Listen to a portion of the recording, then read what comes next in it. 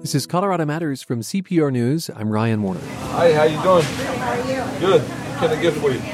We have come to a restaurant in North Denver that specializes in tamales and New Mexican food. Stacked ground beef, enchiladas, onion? Of course, yes. All right. We're not here to eat, but to give you food for thought this election year, because this restaurant, Tamales by La Casita, is hosting a group of politically active Latinas. They gather weekly in the morning for a cafecito, a chance to network and socialize over coffee and generous plates of food. Paula Sandoval owns the place.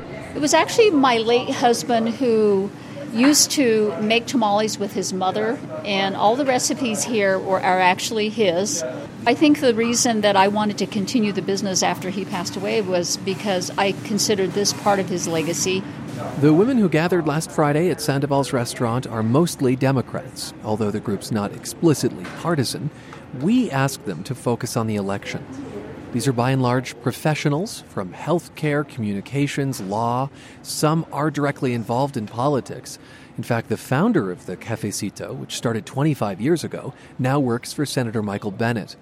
The Latino vote in Colorado is a major focus for CPR News this election, and this visit follows on a conversation from last fall with a group of conservatives. I asked the 20 or so women gathered at a long series of tables if there are any first-time voters here. Okay, let me have you guys both introduce yourselves on mic in that case. Okay, well, my name is Yaya Lander. I am originally from Caracas, Venezuela. We moved to Colorado some years ago because of the situation in my country. I feel very privileged to be able to vote in a democracy country, so I am very happy and excited about it. And who are you voting for president, if you don't mind saying? For Hillary. For Hillary. I don't have any doubt. And you say, of course. Why, of course? Of course, because for her, it's like a continuation of the Obama politics. And you raised your hand as well. Yes. Hello, my name is Leslie Leon. I am originally from Peru, and I became a citizen a couple of years ago, and it's very meaningful for me to be voting. I consider it to be a right and a responsibility, and I feel very privileged to be voting in this election, in this country, in my new home. And who will you be voting for? I'm voting for Hillary Clinton. And why? Her political plans are very aligned with my values. I consider myself a liberal, a Democrat, and I very much support Hillary. That's why. Is there a value at the top of the list that aligns with her? I believe that she's a perfect blend of how to run what we consider in America a good economy, and at the same time keeping in mind the access for everybody else, for all the different segments that make this great country. What brought you to the United States? I married a Colorado who was member of the NRA, who has been in the military, and who's probably voting for Trump, actually. How is that working out in your home? Oh, well, Rosemary told me that I will be needing a divorce lawyer. Rosemary, who organizes the Cafecito. Yes, exactly. And is he Latino? No, not at all. He is second American generation from Swedish families. But a divorce is not truly in the cards. Not yet. We'll see. We'll see when election time comes. Do you understand him and why he's voting? I think some of the, probably because of his military background, and I'm never sure if he's saying it as a joke, but sometimes he does say, what if we let the Republican Party have what they want, control of everything? Let's see what they do in 4 years, and if everything is completely gone to hell, maybe they won't have anybody else to blame. But that is a very simplistic way, in my opinion, to try to make a point, because the damage that is done in 4 years can take generations to reverse. Do you guys talk about Trump's view of Latinos? Of course, especially when one of the first statements from Mr. Trump was that we were all gangs and rapists and, criminals.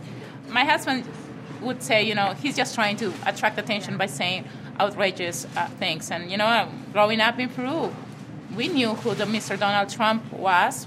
My mom, I remember saying, well, you look at, and there was even a book, I think, that mentioned him and said, look, in America, you can make anything. You can do anything. Look at this man, look at all this money he has. And then for him to come out and put us all in the same bag, that we are rapists and criminals, I think that Mr. Trump needs to probably take a walk outside of Fifth Avenue and see actually what Latinos have done and still do in this country.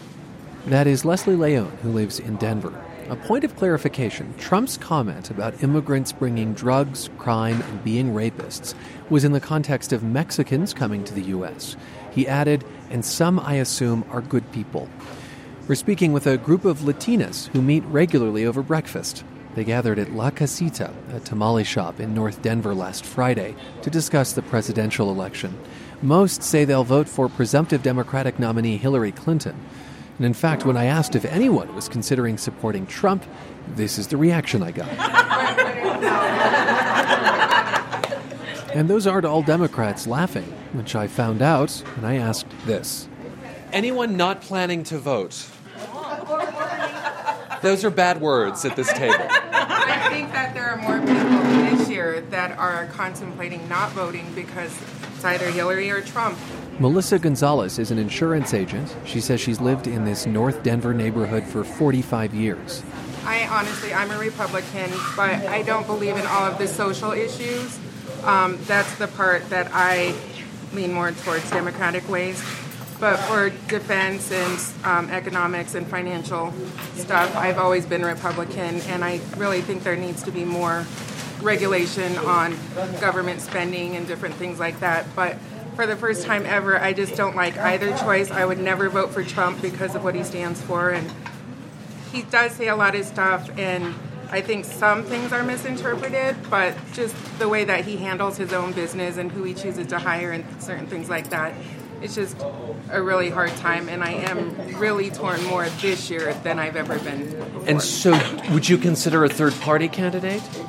I would if there were any other candidates that I was happy with.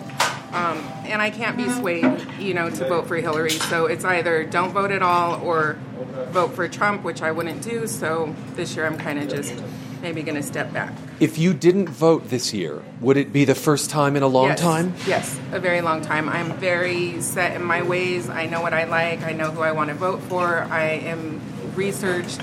I'm strongly into researching everything that I do in my life. So this is just one thing that is really just weighing heavy on my heart.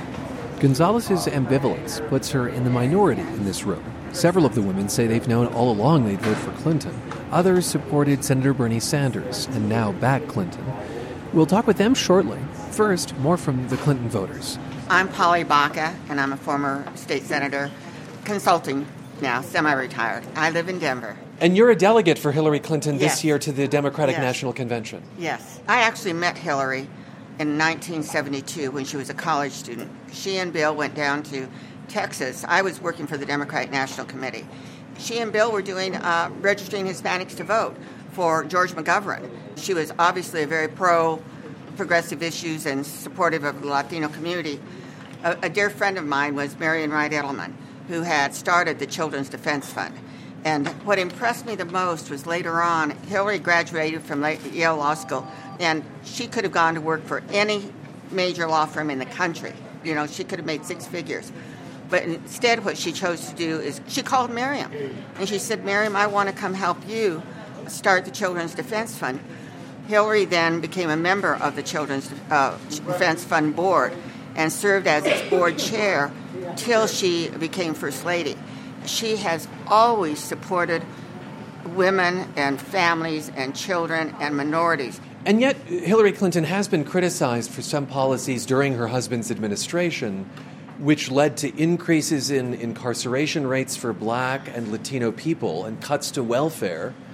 She's also taken a hard line against children coming from Central America. Do any of those critiques resonate with you, Polly Baca? She wasn't the president at that time. That was Bill's presidency.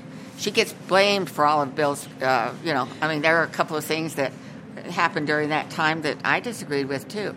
But she was the first lady. But she was instrumental in many ways in building a health care plan. She was very influential. She was responsible for the development of the children's, for CHIP. without Hillary, we would never have a children's health insurance program. But don't blame her for things that she had no relationship to, you know? Anyone else want to say why they're supporting Hillary Clinton? Lisa Flores. I live in Denver, Colorado, and I am a school board member for Denver Public Schools. I have felt that the Republican nominee doesn't necessarily have that policy background or foundation. I very much was interested in actually his education, policy and what he was putting forward, and I didn't see that Trump really had anything to offer. And as a matter of fact, his default was to talk about how he was going to get rid of Common Core without an actual understanding that that is not a federal platform or policy, that has been developed and adopted on a state-by-state basis. So in terms of promoting local control, he actually had no idea of what he was talking about or proposing. Common Core are a set of academic standards that many states have adopted and many states were instrumental in creating. Right. So that's one. I would say, too, in terms of environmental policies, really grateful for Hillary's platform and stance and being much more progressive and thinking about the challenge, the negative consequences that we are all facing because of climate change. And in contrast, again, seeing that Trump is actually, supporting further development of fossil fuels. I want to ask you about the environment. It seems that there is an awakening on the Democratic side this year that Latinos care about the environment. Apparently... That is not an awakening. That's a historical fact. I mean, culturally, we are people of the earth and we honor Mother Earth. What's your name? My name is Virginia Ortiz. And Virginia, where do you live? I live in Arvada. And what do you do? I am the Vice President of Development, Marketing, and Community Outreach for Rocky Mountain Youth Clinics. So there's increasing polling that shows Latinos care about the environment. So if there is an awakening, it may be among political operatives. But do you think that the Latino vote in some ways gets pigeonholed? Like, this is a community that cares about immigration. Yeah, I think we do. And historically, that is also a fact, that we are typecast. The truth is that we align ourselves with many issues the way that the rest of the world does. And so the beauty about our community is that we can come together on those things that matter. And those things that affect our community, our people, our children, our families, are the things that matter most to us. And we have first-generation Americans here today. We are indigenous to this country, to the United States, to Colorado. My people are historically from San Luis and New Mexico, and Mexicanos are indigenous people to the U.S. Right, I was going to say we have some first-generation and some long-time Coloradans. Long time, forever. 14th generation, says Polly Baca. I can't even count. Well, the founder of this cafecito, who I guess started this about 25 years ago. We're at a North Denver tamale restaurant where this group of Latina women sometimes meets. And introduce yourself. Rosemary Rodriguez, and we've been gathering for about 25 years, and I like to say that it's cheaper for me than therapy because there's so much health and good energy in this group. I'm a native of Denver. I'm on the school board right now. I used to be on Denver City Council. And you work for Senator Michael Bennet? Yes, I'm the state director. But there's one woman who isn't here today who told me she was going to be here, and she was Bernie Sanders' state director. And so I want to tell one little story that she frequently tells because she's not here. She was born in Mexico, and she used to work in her grandmother's store as a child. And she talked about the environmentalism that she learned from her grandmother in the way that you didn't throw away any scrap of paper. She says that her grandmother had a nail behind the cash register, and any bit of paper that was left over from an envelope or a bit of wrapping paper, they would push on this nail. And she talked about her environmentalism as something she learned as a child. What's interesting is that what you described there is environmentalism as a form of conservatism, that you conserve what you have, right, that you are not wasteful. It's a cultural Could be a result of being low income maybe, but it's very, very ingrained in all of us at a whole variety of levels. That is Rosemary Rodriguez of Denver, founder of the Cafecito, this gathering of Latina professionals on Friday mornings. More about Senator Bernie Sanders' ideas after a break, and what each woman says is her top issue this election. This is Colorado Matters from CPR News. You're back with Colorado Matters. I'm Ryan Warner. Let's return to my conversation with a group of mostly left-leaning Latinas at a North Denver tamale restaurant. Latinos are a fast-growing portion of Colorado's electorate and are a major focus for CPR News this year. We spoke with a group of Latino conservatives in the fall. Most of the women we met at the Cafecito, this weekly morning gathering, support presumptive Democratic nominee Hillary Clinton. But some started out in Bernie Sanders' camp, as we'll hear.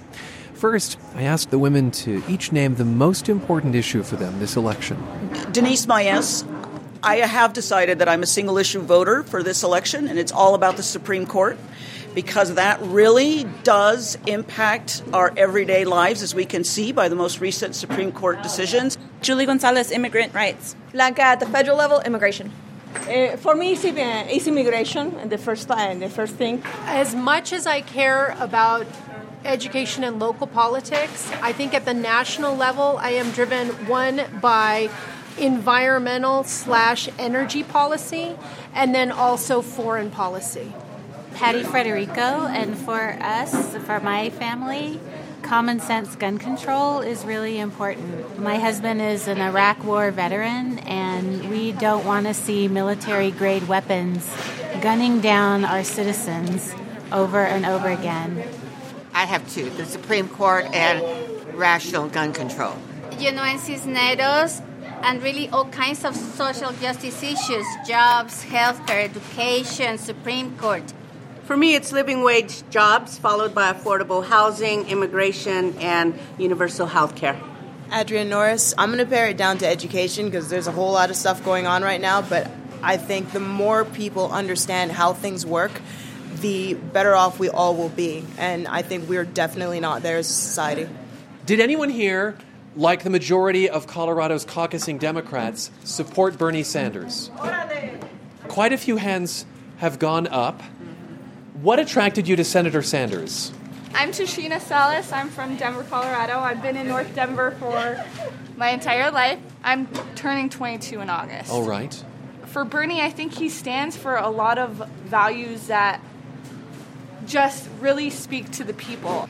And I also think that a lot of people hated his socialism ideas, but they don't realize that socialism is through our entire economy, like Medicare and the military and all that kind of stuff. I just love what he stood for. But obviously, I'm not about to vote for Trump anytime soon.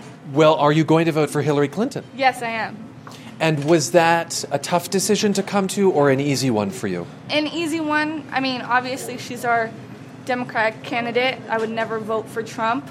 How can you vote for somebody who stands for racism and sexism and bigotry? And but doesn't he also stand for something that's outside the traditional system? And isn't that what you were hungry for with Bernie Sanders? Exactly. And so, I mean, I'm hungry for that, but not in that way. I understand you came with your mom, Marlene, and she is a diehard Hillary supporter? Yeah. And did you guys have a lot of back and forth over Hillary versus Bernie? When we went to caucus, she said, "I'm sorry, Mom, but I'm over here on this side." I think she was a little surprised that I was going for Bernie because we hadn't really talked about it because I had just gotten back from school. And what did you think when she went over to the Bernie side of the room? First I thought, you live in my house. You got to go by my rules. But no, really, I said I was really proud that she would look at what the issues that were important to her and her generation and think about what she felt were of value to her and that in a candidate, and that she did some research and that she made a choice based upon her own personal values. And you made a choice, too. Why Hillary Clinton over Bernie Sanders? I felt like I work in the federal government, so I felt like some of the things that Bernie talked about I didn't believe could actually happen. Let me ask a question of one more Bernie supporter, because I know there were more hands up. So my name is Blanca Trejo. I'm a graduate student or about to enter graduate school at CU Boulder in the fall. And I understand that you're the first in your family to go to college? Yeah, to graduate. I graduated in 2010 from the University of Denver. And I'm first generation to be born on this side of the U.S.-Mexico border. So Marlene was talking about how she didn't feel like Bernie Sanders' ideas were feasible or practical. And I would say that that's exactly what motivated me to vote for Bernie. I would have conversations with Hillary supporters, and they would discuss practicality, and they would discuss, reasonability, or let's take things slowly, let's kind of do things incrementally. And as someone who's been a community activist for about 14 years now, since I was 15 years old, it's been critical for me to push things forward while the opposition is pushing in the other direction. And I think those out-of-the-box ideas, these very radical, seemingly radical ideas from Bernie Ideas Sanders, like what? Let's get specific. Like you just graduated. Like free college. Yeah, you just graduated college. I'm guessing with some debt, maybe. Fortunately, no. Okay. Fortunately, I was one of the few and lucky ones that was able to get out of undergraduate debt-free from scholarships. However, many of my friends are not, and that's not the case. And so, one of the ideas that Bernie Sanders had thrown out there was this idea of free college. If you're just joining us, we're on the road visiting a new Mexican restaurant in North Denver where we met about 20 Latinas, mostly Democrats, to talk about the presidential election. There's some Latino Republicans who believe small business owners will be particularly open to conservative messages around low taxes, small government, replacing the Affordable Care Act. Do any of you own your own businesses, and would you respond to that idea? Yes. Tell me about yourself. My name is Adrienne Norris, and I currently live in Lyons, but I've been in Denver for about 11 years now. I'm an artist, and I'm actually an immigrant. I was born in Barbados. My whole family is from there, and I moved to the United States in 1985. And you own a small business? I do. What is that business? It's called Afro Triangle Designs, and basically I do custom watercolor portraits, and I have several series of paintings that I'm doing. And tell me about this idea that small business might benefit from a more conservative administration. It's an interesting thing for me to kind of think about because, on the one hand, the more I learn about business, the more I learn about how much tax we actually have to pay, especially with sales tax and that kind of thing, the more daunting that becomes. And so it definitely is appealing to me to pay fewer taxes. But that being said, when it comes to other conservative ideals, I find that they don't really align with who I am and what I'm about as an individual. I find that a lot of stuff that comes out of the mouths of conservatives tend to be, if not completely bigoted, at least very narrow-minded when it comes to the actual realities of individuals who are lower income, who are of minority status, who are of immigration status, really not seeing the full picture of who we are and what we're all about. Hi, this is Virginia Ortiz. My husband has a small business. He does residential and commercial remodeling. And we both understand that what we do must be about the greater good. And so when we are confronted with higher taxes, we go, okay, but that's how we have the services we have. That's how people who do not have the resources and the luxuries that we have, that's how they are able to provide for themselves and sustain their lives. And so But do you have faith that the government is using that money to the best of its ability? I do. I completely support the Affordable Care Act.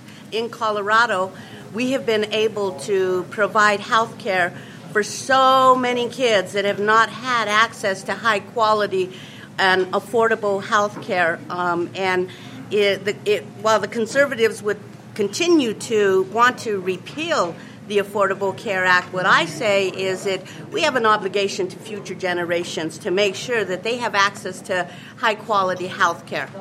Junuen Cisneros. I'm a mother of 2 teenage girls. And, they have taught me so much about the greater good, what Virginia was telling me. It's just serve the community. It doesn't matter. You don't need to blame yourself for having money, for having things that you work for. but also how you are going to share them and help others. We don't care to pay so much taxes if that money is going to work for services for others. Is that inherently a Latino value, or is that just a human value? What would you say? Leslie Leon, it should be a human value, you know. And it's again trying to pigeonhole in, oh, you are this little population, the minority, and that's the same thing like with environmental concerns. If you see someone who needs help and you can help them, even if it's a little bit, why wouldn't you? And that comes also for taxes, you know. I am an immigrant. I'm not a millionaire or anything, but I have a pretty good life, a very blessed life here. And everybody complains. Something that I have learned about my new country is Americans, what they hate the most is their taxes. That's their sensitive point. And I don't mind paying taxes. I gladly pay for what this country is giving me. Many of you don't know what it is to go to school, to come home and do your homework with a candle. You're from Peru. I'm from Peru. To bathe yourself, you know, with a little bucket of water. You know, count your blessings that you can pay your taxes and we have good roads, you know, that we have a security. You don't know what it is to live with the lighting path, like the shining path like we had in Peru. The Sendero Luminoso. The Sendero Luminoso. Which is something of a domestic terror group. Exactly. So gladly I pay. We are at Tamales by La Casita, a cafe in North Denver, to talk about the election with a group of Latinas. This group has met on Fridays for 25 years to network and socialize. They call it a cafecito. After a break, these women respond to a conservative Latina we interviewed last fall who says political turmoil in Latin America has convinced her that small government is better. This is Colorado Matters from CPR News. It's Colorado Matters from CPR News. I'm Ryan Warner. We've come to a tamale shop in North Denver where about 20 Latinas, mostly Democrats, gathered to talk about the presidential election. CPR News is focused on Latino voters this year because they're a growing part of Colorado's electorate, and the political parties are working hard to recruit them. We talked with a group of Latinas who identify as conservative when the GOP presidential candidates debated in Boulder last fall. And one of them, Pauline Olvera, explained her conservatism as being closely tied to her heritage. I believe that Republican principles are the best principles for everybody, Latinos and Americans in general, because I really believe that bigger government involved in a person's life is more constraining. It stops them from their individual liberty. And honestly, it's not much different than the countries our families escaped. If you look at where our families came from, they came from countries where the government was involved in every aspect of their lives, and they left those countries. Cisneros.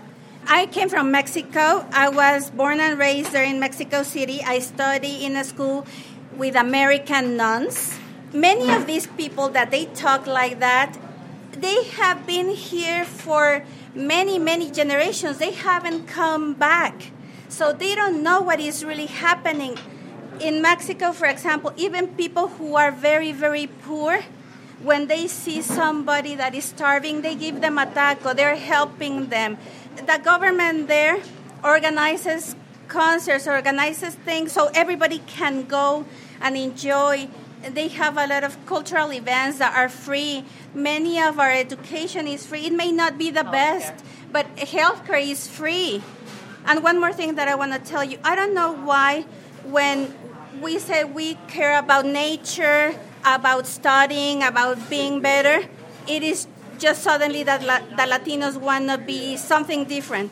We have always cared about education. We have always cared about nature. Nobody has to study us like a group, like if we are animal in the zoo or something.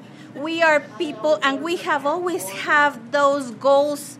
For example, in my case, when I came here, I discovered that I was a brown person, that I needed to fight for having a better education, that I was so stereotyped, and that was limiting my options. Do others feel stereotyped? Does that resonate with people, that idea? I guess what I want to know from you is that CPR News is focusing on Latino voters this election year, in part because this segment of the electorate has grown year after year and is projected to continue to do so. And campaigns and political parties have specific Latino outreach arms, with both conservatives and liberals feeling like they have an opportunity to win support. What do you think of this term, the Latino vote? Is it a stereotyping term? Is it one that helps us understand a community better? I very clearly believe that Latinos represent, in Colorado, the margin of victory. Julie Gonzalez is eager to answer. She identifies herself as a longtime immigrant rights activist. And so we've seen it time and time again that politicians demagogue our communities. Politicians paint all of our communities with one brush. That we only care about immigration, or that we are all rapists and terrorists.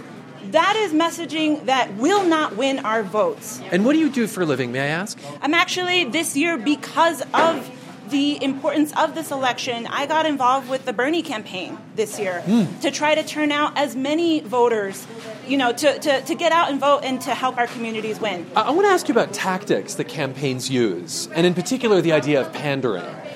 Neither of the major presidential candidates are Latino. Neither are the Senate candidates in Colorado. But Hillary Clinton in particular has been accused of pandering to Latinos. She got the most attention for a campaign called 7 Ways Hillary Clinton is Just Like Your Abuela.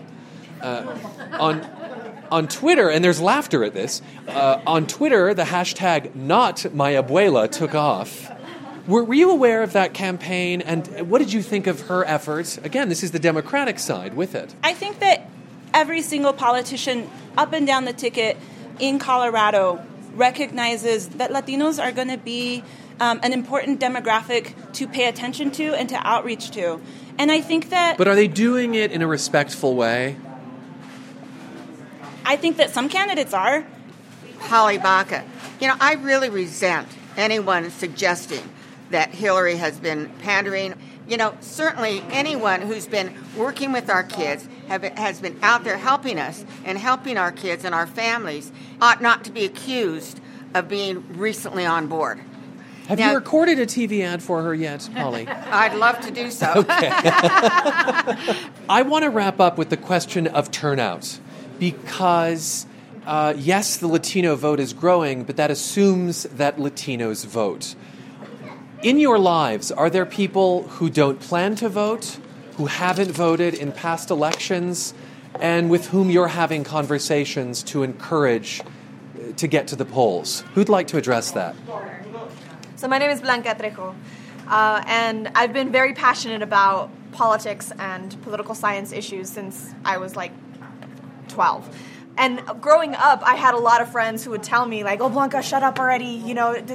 I'm done with you talking about politics. I'm not even going to vote. I continue to work with young people now and students who are just turning 18. And what I've noticed as a major difference between when I was in high school and the high school students that I work with now is anger.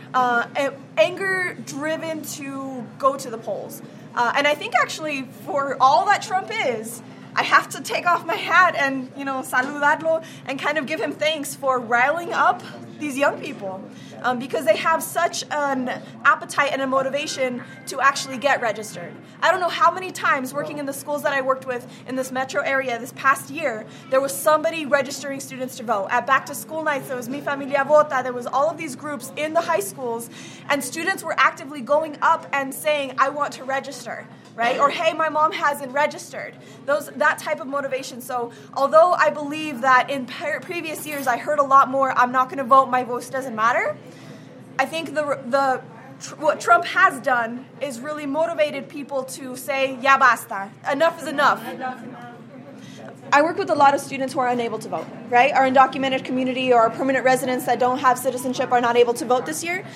But I cannot tell you how many times one of my students has posted on Facebook, I can't vote, so please vote for me, or be my voice. And so what I'm seeing in a way that I've not seen in previous elections is that even if someone is unable to vote themselves, they're actively posting and putting up this message, vote, get out the vote, because your vote will impact my future.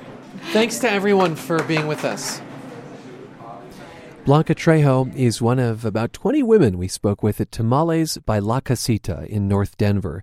They meet regularly for a cafecito, some networking and socializing over coffee. And our focus on Latino voters continues through the election. Find links to other stories, including our conversation with a group of conservatives and profiles of groups on the right and left trying to woo Latinos at cprnews.org. And join the conversation. What do you think of what you just heard? Chime in on our Facebook page, CPR News.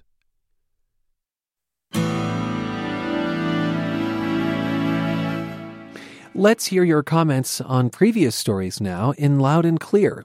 Last week, I spoke with Republican U.S. Senate candidate Darrell Glenn. He had just clinched his party's nomination here. Lynn Cromar of Loveland emailed afterwards, quote, "Swing vote swung. As a passionate, unaffiliated voter, I had a visceral reaction to Darrell Glenn. While I deeply respect his Air Force service, small campaigning budget, constitutional protection, and small business background, I found that his engagement with Ryan Warner was divisive and at times rude. Sometime between his views on the Trump-Mexican wall and climate change, Mr. Glenn lost my vote. Thank you for deep, comprehensive journalism on issues that matter to my family and to Colorado." Starzan Williams of Denver wrote at cprnews.org, "I caught the interview after it had begun, so I didn't immediately know who Glenn was, but I was struck by how he not only avoided directly answering questions, but also how argumentative he was." Before the Western Conservative Summit in Denver last week, I talked with organizer Jeff Hunt from the Centennial Institute at Colorado Christian University. Hunt supports the presumptive Republican presidential nominee Donald Trump because he says he'd allow him to practice his faith more than the presumptive Democratic nominee Hillary Clinton. That irked listener Phil Smith of Thornton, who emailed, quote, "That's a pretty inflammatory statement, especially considering that Hillary is a committed Christian and Trump's numerous marriages." But the interviewer failed to even ask the question any Journalism 101 student should think to ask. "Sir, that seems like a pretty extreme statement. In exactly what way would Hillary Clinton as president prevent you from practicing your religion?" "Interviews like this are killing our democracy," Smith said. In defense of the segment, our guest did spell out the kinds of cases from the current Democratic president that concern him as an evangelical. With Hillary Clinton, we have serious concerns around religious liberty issues. Look at what evangelicals had to face with the Obama administration, where it was lawsuit after lawsuit after lawsuit to be able to practice our faith. The Hobby Lobby decision, the Little Sisters of the Poor decision. Colorado Christian University is now dealing with Title IX exemptions. That's the next thing that's coming down. So, does Hillary Clinton or Donald Trump better allow evangelicals to practice their faith? I think it's pretty clear that Donald Trump does that. We received a few comments after our interview last week with two men who train citizens what to do if there's an active shooter. David Dunda and Justin Baumgartner are with Centennial-based Rapid Response Emergency Systems. Baumgartner told us 3 words to remember: run, hide, and if you must, fight. And this isn't a linear system of run, if that doesn't work, hide, if that doesn't work, fight. It's if I can run, fantastic. Or if I'm hiding and then there's an opportunity to run, hey, I'm going to shift that way. If I run into a violent encounter and I have no other choice but to engage in a physical altercation, I have to fight for my life. Megan McGuire of Denver thought the reporting was, quote, nothing but ridiculous fear-mongering and irresponsible. In an email, she wrote the chances of getting shot in a mass incident in the U.S. remain highly unlikely. While we did note that having an active shooter in your workplace is rare, we didn't provide the numbers. So here they are, care of the FBI. There are on average 11.4 active shooter incidents annually, with 70% occurring in either a commerce, business, or educational environment. And the day after our interview aired, a man walked into a downtown Denver office building and shot his estranged wife, then shot himself. Finally, Ben McKee heard our interview Wednesday about the Heritage Diversity Project from History Colorado, an effort to tell more diverse stories from the state's past. McKee tweeted, "More of this, History Colorado, and less of the awkward family photos type exhibits in your halls. Pretty please." He's referencing a show on Now that highlights odd family pictures.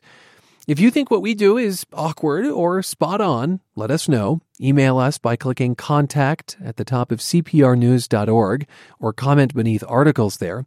We are at Colorado Matters on Twitter and CPR News on Facebook. It's Colorado Matters from CPR News. I'm Ryan Warner.